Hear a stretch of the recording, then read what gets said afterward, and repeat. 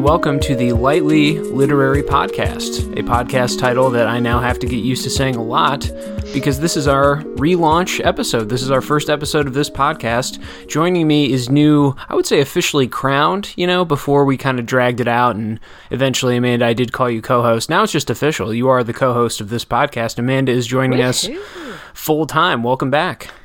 Thank you.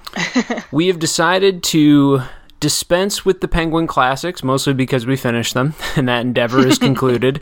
And this is a podcast relaunch. Hopefully, when you're hearing this, all of those old Penguin Classic reviews and book clubs we've done are in the feed, but this is a new title. The podcast should have a new name, some new art, and we are here launching the Lightly Literary Podcast. Our goal with this podcast is to make it mostly a guided book club experience where we'll be doing a book every 2 weeks, which we decided together was kind of a good pace for reading. I think you and I both read a good number of books per year, and I think one every 2 weeks seems pretty fair. I'm not sure, do you normally read at a faster pace than that? I just normally read several books at one time, and I'll just kind of pick and choose my mood. Yeah, completely. I think I max out at 3 at a time, but I'm in the same mental space too. I probably shouldn't, but that's what I do. So that's the reality of it. But if you're listening to this, we're decided on a new format, and the format is pretty straightforward. Today is Monday, the 1st of February, the relaunch day. This is a book recommendation episode. This is the episode where we try and persuade you to read along with us. So if you're going into this thinking, I don't know if I'm going to like the book they picked, I don't know if I want to follow for 2 weeks and do those book clubs, this is the one to listen to. This is going to be under 30 minutes. We're going to try and persuade you actively to read it. We will be picking books we believe that you should read. This is no longer, basically, we're not going to pick books that are duds anymore. We have researched and vetted the books. We've checked, we've quality controlled everything. And if you go back in the feed and listen to the Explainer podcast, you can get more detail on like how we're picking and what we're doing. But the short version is basically, we're going to pick quality things that we think are worth reading. And this is the episode that, if you're on the fence, you're in the right place. Listen to this one. If you know you're going to read along with us, then just go pick up a copy of Janesville, An American Story by Amy Goldstein. That's what we're going to be talking about today. But again, if you're uncertain or you just want to hear about, something you might like, you're in the right place. Today we'll be trying to recommend and persuade you to read this book. We do have some segments planned, which we'll get to now. Why don't we begin with a classic, Amanda? Penguin listeners will know what this one is. We're going to begin with reading similes. So we're going to describe a simile, or pick a simile, rather, that we think describes the reading experience of this book, which we've both finished. Amanda, why don't you start us off with your simile? What was reading this book like? Mine is pretty literal, actually. Sure. Yeah, so is mine. Reading this is like watching a documentary about a catastrophic event and the effects of that event on specific people.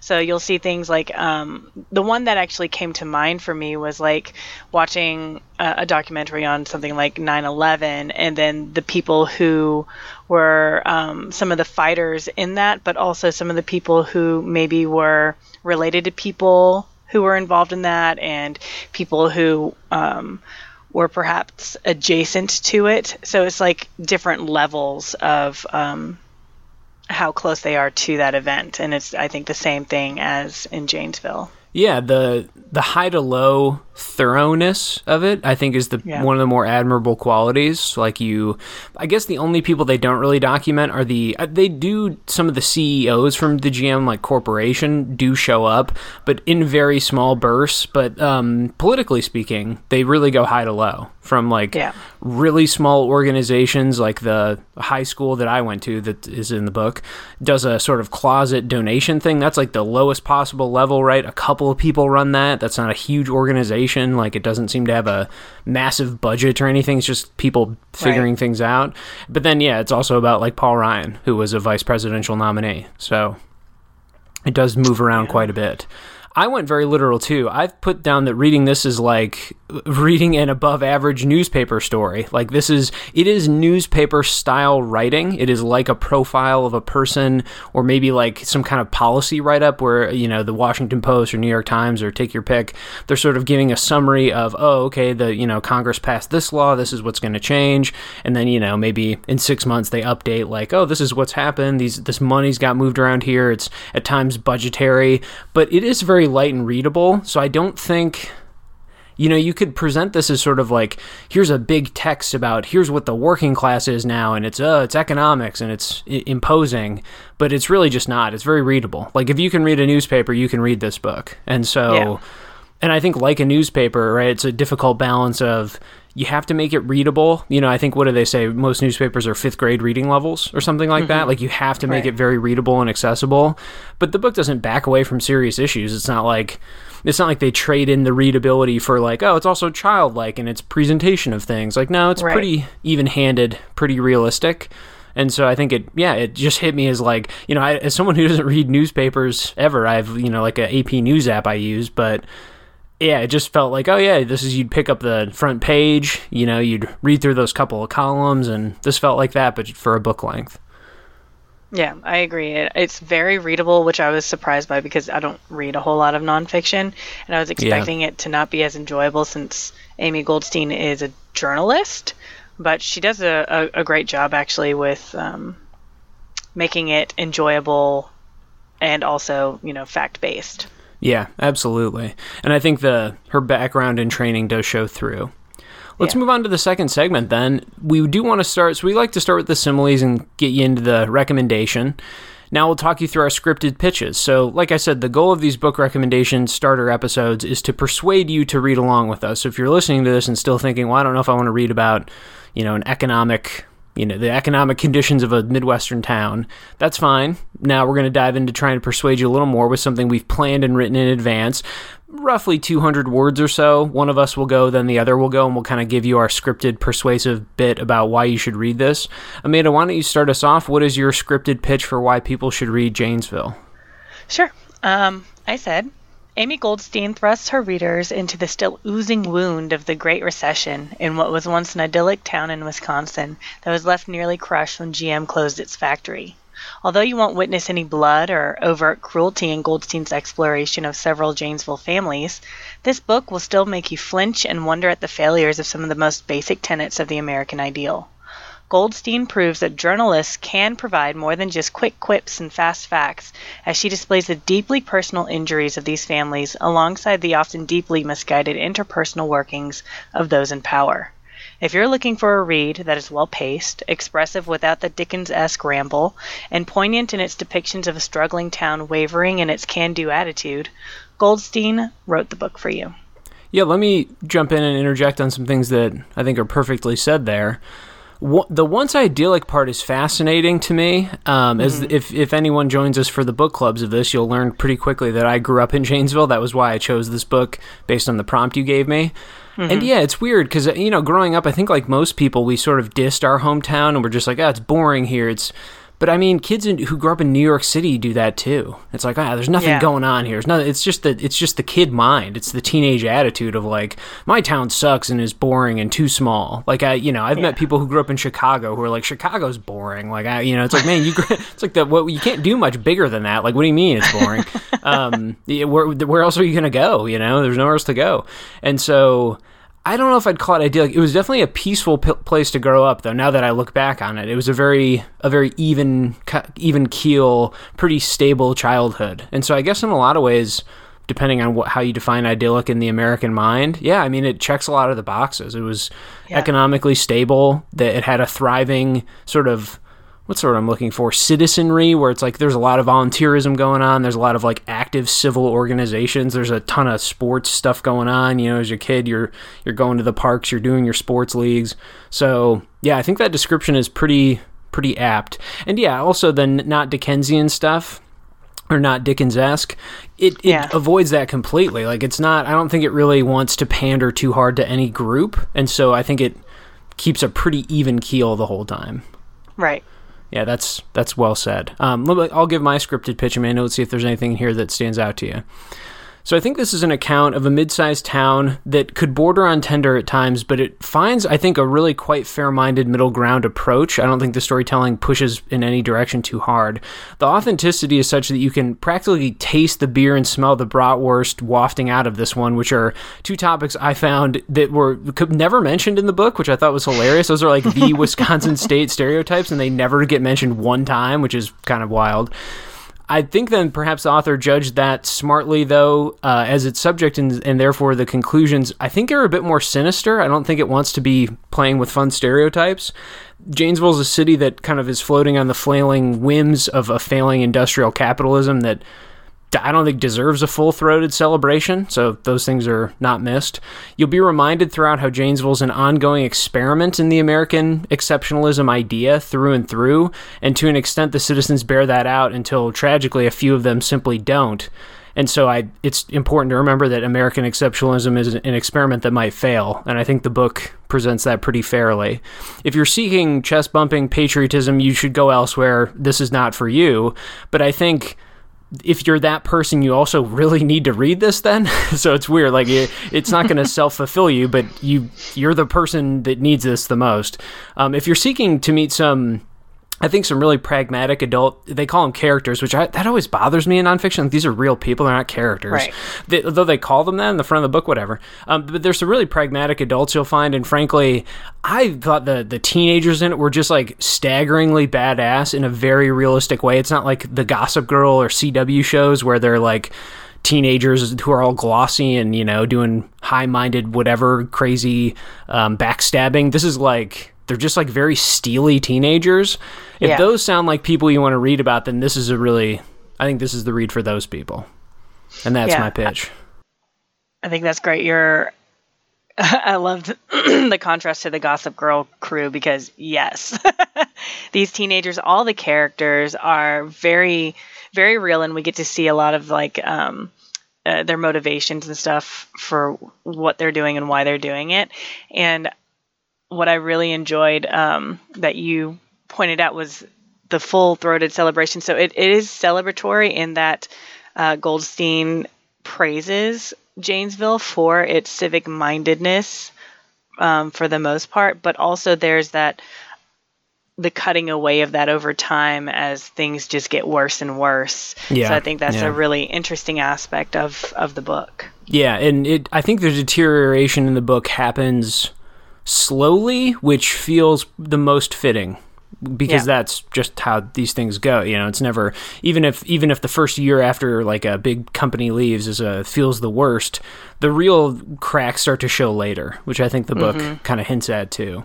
So that's our scripted pitch. We got a couple segments left planned, though, for you if you're still listening and you're on the fence. I think, Amanda, what would be best, and we did this in our old review system, is to now give a quote for clarification. So we're going to try and read something from the book and present it to you, the listener, that will give you a sense of what reading this account of Janesville is like. I don't mind starting for this one since I made you do the last one. I pulled a quote from, I think, later in the book. I didn't actually pull a page for this. It's amateur hour by me. But I think this is like in the 200s. This is like later. This is about the governor, Scott Walker, who gets elected during the timeline of the book. Last winter, a manufacturing association that supports Governor Scott Walker began to erect billboards around the state that said, "Governor Scott Walker, creating jobs for Wisconsin." The signs listed the phone number to the governor's office so that citizens could call to thank him. Somehow, no one realized that it might be awkward to place the first of these billboards directly across from the silent General Motors assembly plant. The sign immediately became a laughingstock in town. It was soon gone. A couple things in the quote that are, I think, emblematic of the book. That there's no subtle observations that I think escape the author. So like this is a small example, but those can matter a lot, especially in the sort of history and myth of a town. So like this really hilariously dumb billboard mistake that I cannot believe, like it's one of those bureaucratic bumblings that you're like, holy shit, that like actually happened. What like who approved it? It clearly just got approved on like a computer document somewhere, and no human actually ever like looked at the billboard in person and was like, yes, that's it. Or maybe they did and they have like hubris or something. But so it's a great moment of that. So it's like, yeah, this is a really interesting little insight. It's almost a fun, kind of funny, depending on the context of how you read this, anecdote. So I think the story hits a lot of those. But I think the ending, right? The sign immediately became a laughingstock in town. It was soon gone. And that, I think, shows that her tone and her own point of view, the author, I mean, doesn't ever veer too hard in one way. Like, if this were a more opinionated book, there would need to be a joke taking Walker down there, and there would need to be, like, this is a hypocritic idiot man who is clearly incompetent and is just, like, trying to rampage through unions. That's, like, his number one thing. I mean, you could editorialize all over this. And it just doesn't. It presents it and almost leaves the conclusions. I mean, the book has conclusions for sure, but it almost leaves some of the more, I guess I'd say, political-ish conclusions to the reader, I think. And so I just thought it was a funny moment. The book is not overall funny, but this I thought was hilarious, so worth pointing out. And I think it fits with some of the other, like, really small observations she does get in. She was clearly embedded and, like, knows even the smaller stuff that happened at the time. And I think it presents her tone throughout. So that's why I chose that quote. How about for you, Amanda? What quote did you pick? I chose one at the beginning on page 6, which kind of, I guess, also embodies the subtle observations that she has, which for a journalist, of course, you have to be observant, but the little details that she comes up with, I find she did really well, especially since she's not actually from Janesville, but it seems like she almost was from Janesville in how knowledgeable she was in the mindset of a lot of these people. So on page 6, the one that I chose said, "It is hard. The deserted assembly plant embodies their dilemma. How do you forge a future? How do you even comprehend that you need to let go of the past when the carcass of a 4.8 million square foot cathedral of industry still sits in silence on the river's edge?" So I chose this one because I love the imagery. You can definitely envision this gigantic factory sitting next to a river that's completely empty, and it's kind of depressing as an image too, if you also imagine it in the Wisconsin snow. And it's a great metaphor too, like the cathedral of industry, where it's almost like a religion, because the way that and she'll go into this in the book, like with the politicians and the way that they discuss and maneuver around industry is really interesting, and it's almost a religion for a lot of people, where it's the holy god of the economy. And I also enjoyed with this one that it's setting up the main conflict, the thing that is pulling people one way or another in this book is, how do I move on from something that has been such a staple of our lives? And should I wait? Should I not wait? What should I do? Is this big conflict that is that permeates the entire book. Oh yeah, at least concise. At least 3 of the threads in the story are about how to move on and when or when not to, and and what that would look like if you either choose to move on or don't. Some people kind of don't, in a way, move on. But yeah, no, that's great. And great image to pick because, I look at that sentence and I think, well, if like Edgar Allan Poe wrote this, right? You go into the paragraph of the different spires and the smokestack and there's a way you could write that up, like do 2 more sentences and like really make it seem gothic or grim or like really bleak or whatever. But I think it's, she picks an image when it serves to evoke something and then she lets it go. Again, it just hits me like that kind of efficiency of newspaper writing, where if you're going to pick when you're writing in a newspaper, you really got to pick those moments with great caution because you don't want to oversell or undersell something. And so, yeah, that's a really good one to pick too, very indicative of the style. If you can read that sentence, you can read this book. Like that's it. I mean, you just have to imagine things like that and you can keep up with this one for sure. Yeah, that's a great one to pick. Final segment we're going to do for the book recommendations. We're trying to keep these under 30 minutes, and so far, we are making great time. This, for us, is unheard of. We made a big deal when we were planning this to make sure these episodes were efficient, and we're just nailing it. So, final segment of the recommendation episode for Janesville, An American Story is going to be the literary knapsack, is what we're going to call it for now, which I don't know why I called it that, but I don't know. I kind of like it. It's like you're it too. going out into the woods, I guess, literature, you're lost in the woods, etc., whatever. And so this is something that Amanda and I will give you. We each picked one. Hopefully they're different, though I didn't even check, but that's okay. They are.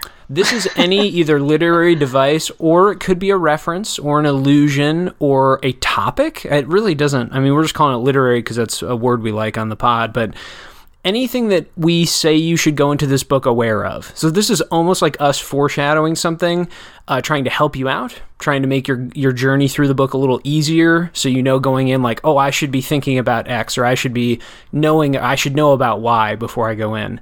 Amanda, why don't you start us off and give the reader, or the listener in this case, something for the literary knapsack to take into the book?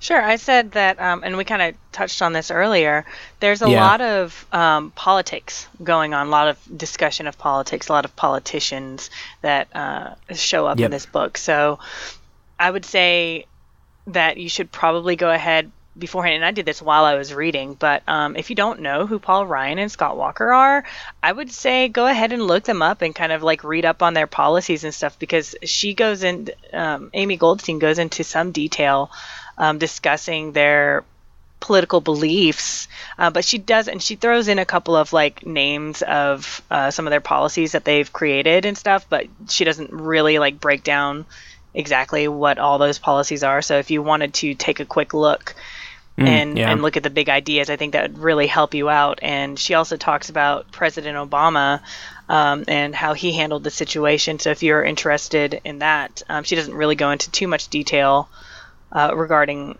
President Obama's stances, but I think that it would be a good way to kind of see the contrast too if you looked up President Obama's handling of the economic situation. The only thing about Obama, once you go that big, I don't know if you could find a source for that would be efficient, I think Walker and Ryan, you could probably... I looked it all up on Wikipedia. Okay, yeah, I was going to say, there's probably public records that are... At least, I don't want to give somebody like an hour of homework before the book, but I think you nailed it. Like, if you can know who Paul Ryan and Scott Walker are before you start this, then it's going to be smooth sailing. The Obama stuff that's to me is like the extended study, just because of how much money that his administration injected into certain financial groups and banks and like auto industry. Like that is big money, and those are like really big picture problems. And so I just think that opens up, and I agree, she addresses it in the book, but not in as much detail. And so with the exception of one anecdote that we're just doing the rec here, I'm not going to continue, but yeah, that's a great one. Those are good picks. I'm going to go simpler. Mine's a literary term. Point of view. The book at the beginning of it has a cast of characters page, or 2 pages, for a reason. I structurally maybe don't agree with how the book was put together 100%, but I completely get why they chose it this way, which is it's all chronological. The book breaks itself into years, so it's like 2000, I think 8 or 9 it starts, and then it just goes year by year. And in each year section, all of the characters get brought up again. Characters, quote unquote. So if you want to follow a family with somebody named Jared, you're going to have to try and remember who Jared is. And so it has this limited third person point of view. When she writes about them, she writes outside of them and tries to update you on what their lives are like, what they're doing. Just keeping track of those, though, in whatever way your brain can as a reader, try and keep shorthand, try and associate them with simple things like, I think their name is like Woolpaw. I just kept thinking like Union guy, like that's the Union family. So it just like any simple associations. So when you get back into their story, because, you'll go 50 pages and not have an update on their story. And so you just have to be balancing.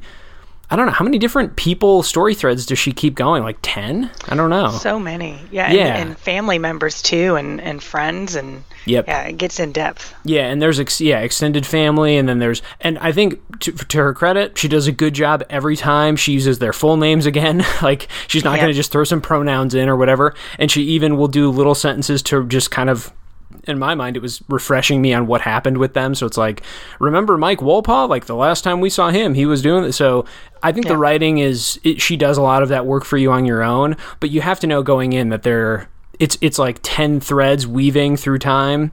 And you're going to have to keep on top of it a little, just something to be aware of. So any final thoughts on Janesville and American Story, Amanda, before we set our dear listeners out into the wild to read this book? No, I just, go into it with an open mind, and it's more enjoyable, I'm sure, than you would expect it to be. So, yeah. As far as a political and economic based read, I don't know what would be more accessible or sort of like easygoing, quote unquote, to read than this one. That's for sure. Yeah. We will be doing 2 episodes on Janesville, An American Story. They're both going to be book club episodes, and we are splitting the book directly in half. I think it was... Oh gosh, I should have had the page numbers ready. I'll have it ready in the next episode. But for book chapter 30 starts part 2. There you go. Okay, so we'll be doing the first 29 or 30 chapters for part 1, and then for part 2 we'll finish the book.